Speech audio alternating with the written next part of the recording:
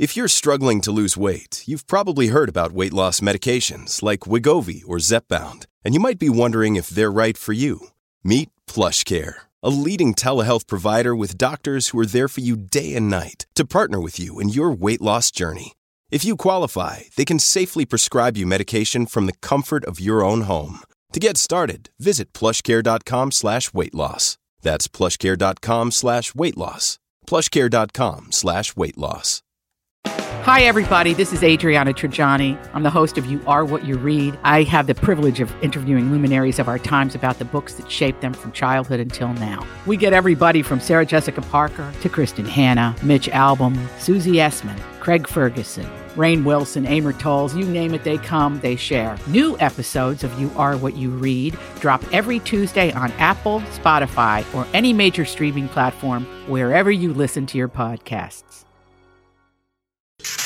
New information, please. This is a My Talk Dirt Alert update. A quick look at what's happening in entertainment. I'm gonna need everything, all the info you got. On My Talk. My Talk. Come on, you guys, tell me all the dirt. Did you travel over the Thanksgiving holiday? Well, get yourself tested, experts say. Dr. Deborah Birx of the White House Coronavirus Task Force is urging Americans who gathered over the holiday to get a test, especially those over the age of 65. It looks like an estimated 9.4 million Americans went through airport screening over Thanksgiving week, by far the most since the pandemic began.